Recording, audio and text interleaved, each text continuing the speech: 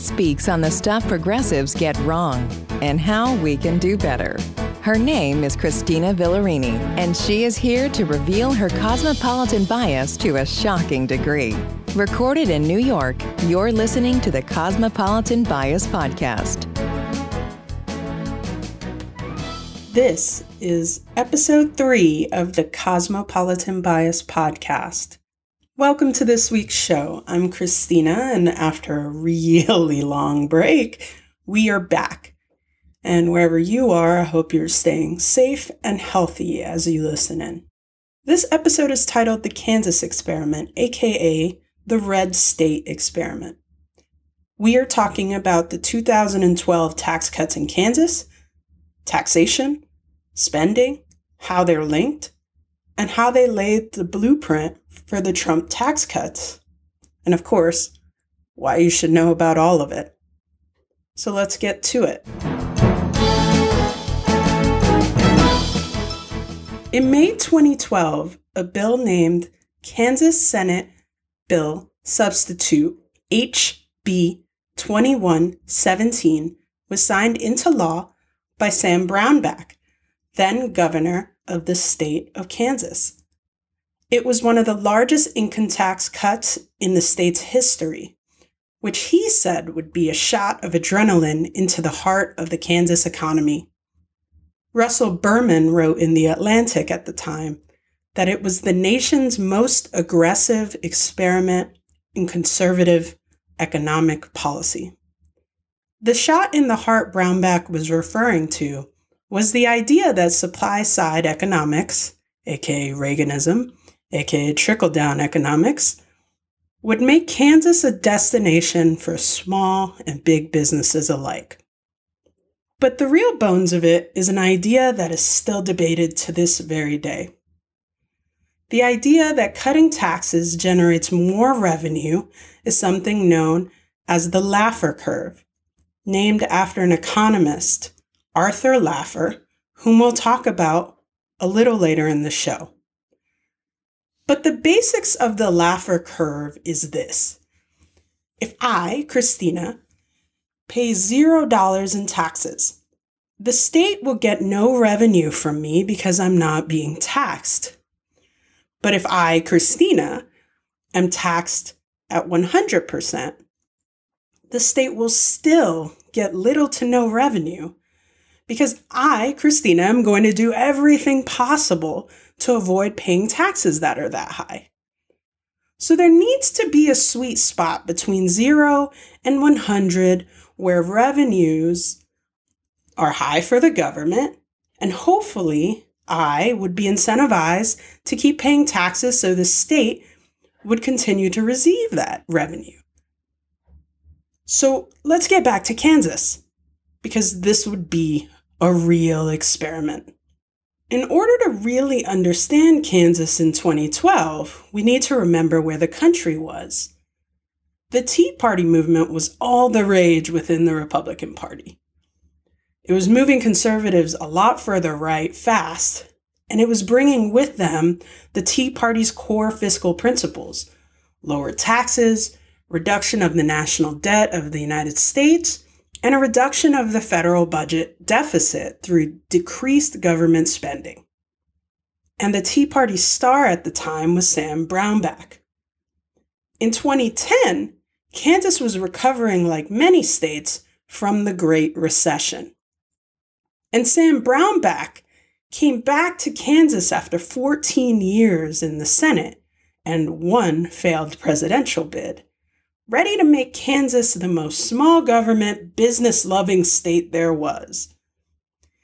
And if he could achieve this, maybe 2012 would be his year to run again. But before any of this could happen, he needed to achieve growth back home. So he brought back with him Arthur Laffer. Remember him? So they go back to Wichita. Arthur Laffer as a paid consultant, and Sam Brownback as the new governor. But Arthur Laffer is the Reagan-era godfather of supply-side economics, and the same guy I talked about earlier. It was Laffer who would help create the Kansas tax plan and try to help achieve the outcome that would make Kansas the envy of the country. Or so they thought. Any serious model tells you that economic growth always leads to increases in revenues, not reductions in revenue, said Arthur Laffer. But there was still that pesky post-recession recovery to deal with. Though, if you really want to scrutinize the moment that Kansas was in, they weren't in such bad shape. In 2011, CNBC ranked Kansas 11th in its America's Top States for Business list, beating out states like Delaware, Florida, Ohio, New York, and California. These are the guys that are the big places that we all think of when we think of billionaires and millionaires and all the people and where they want to live and start businesses and where prestigious companies exist. Kansas was 11th out of the 50. But Brownback and Laffer's plan cut taxes by $231 million in its first year. And the cuts were projected to total $934 million after 6 years. They did so by eliminating taxes on business income for the owners of almost 200,000 businesses and cutting individual income tax rates. Brownback, Laffer, and other conservative economists thought they were creating the tax policy of the future. And apparently in the future, no one lies or uses loopholes to get out of paying taxes. Because what actually happened was this. Everyone took advantage of these new loopholes. Some Kansas business owners even restructured their companies as limited liability corporations, LLCs, to avoid paying income tax at all. Ultimately, the experiment would fail so badly that state revenues would fall by $700 million in a single fiscal year. Moody's and Standard & Poor's would downgrade Kansas's credit rating multiple times, which means that Kansas's ability to borrow money to make up for the shortfalls would become a heck of a lot more expensive. Try getting a loan if you have bad credit, if you can even get one. Job growth in Kansas lagged behind all of their neighboring states. But what do you do when you run out of money and you need to desperately pay it back? Well, you take money out of all the places you shouldn't. Kansas pillaged all of their cash to try and cover the difference for years. They dipped into the reserves set aside for future spending.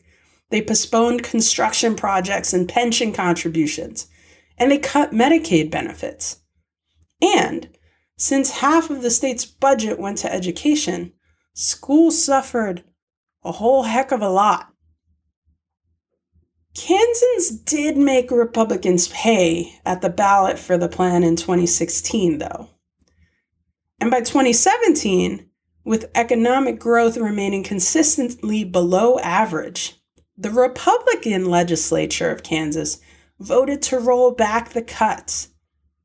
Although Sam Brownback vetoed the repeal, the legislature succeeded in overriding his veto. So to recap, Kansas lowered taxes, and then people paid even fewer taxes. And all that missing money meant there was zero fucking dollars available for the things that taxes actually pay for: infrastructure and education. Kansans didn't actually get that memo until it was too late. We were 5 years removed from the situation in Kansas, which is basically old enough to know better, when Trump signed the Tax Cuts and Jobs Act of 2017, a $1.5 trillion tax cut that did, to its credit, help bring unemployment numbers down. Would that have happened if we didn't get that tax cut? Your guess is as good as mine. But one thing we do know is who the economic advisor to Donald Trump's 2016 presidential campaign was. It was Arthur Laffer. So it should surprise absolutely fucking nobody that Donald Trump would be using the red state template on the national stage, even though that very template should have given some pause to the idea that cutting taxes improves overall economic performance. The biggest difference between the federal and state governments is that Washington can borrow money and run deficits, while states have to balance their budgets each year. At either the state or the federal level, the same old tired economics benefit the folks at the top of the income pyramid or the people who are willing to manipulate tax law. And these are often the same person. Do you hear that faint trickle in the distance?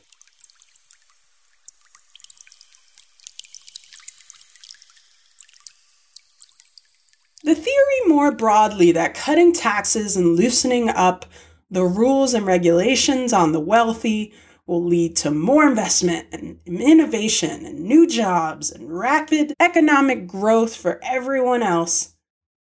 This idea that that's what happens continues to be just a fucking good campaign slogan and a surefire way to get donations from rich and powerful corporations. Because while all of these Trump tax cuts were promised as a gift for all the working class heroes who love him, more than 60% of the tax savings went to people in the top 20% of the income ladder, according to the Nonpartisan Tax Policy Center.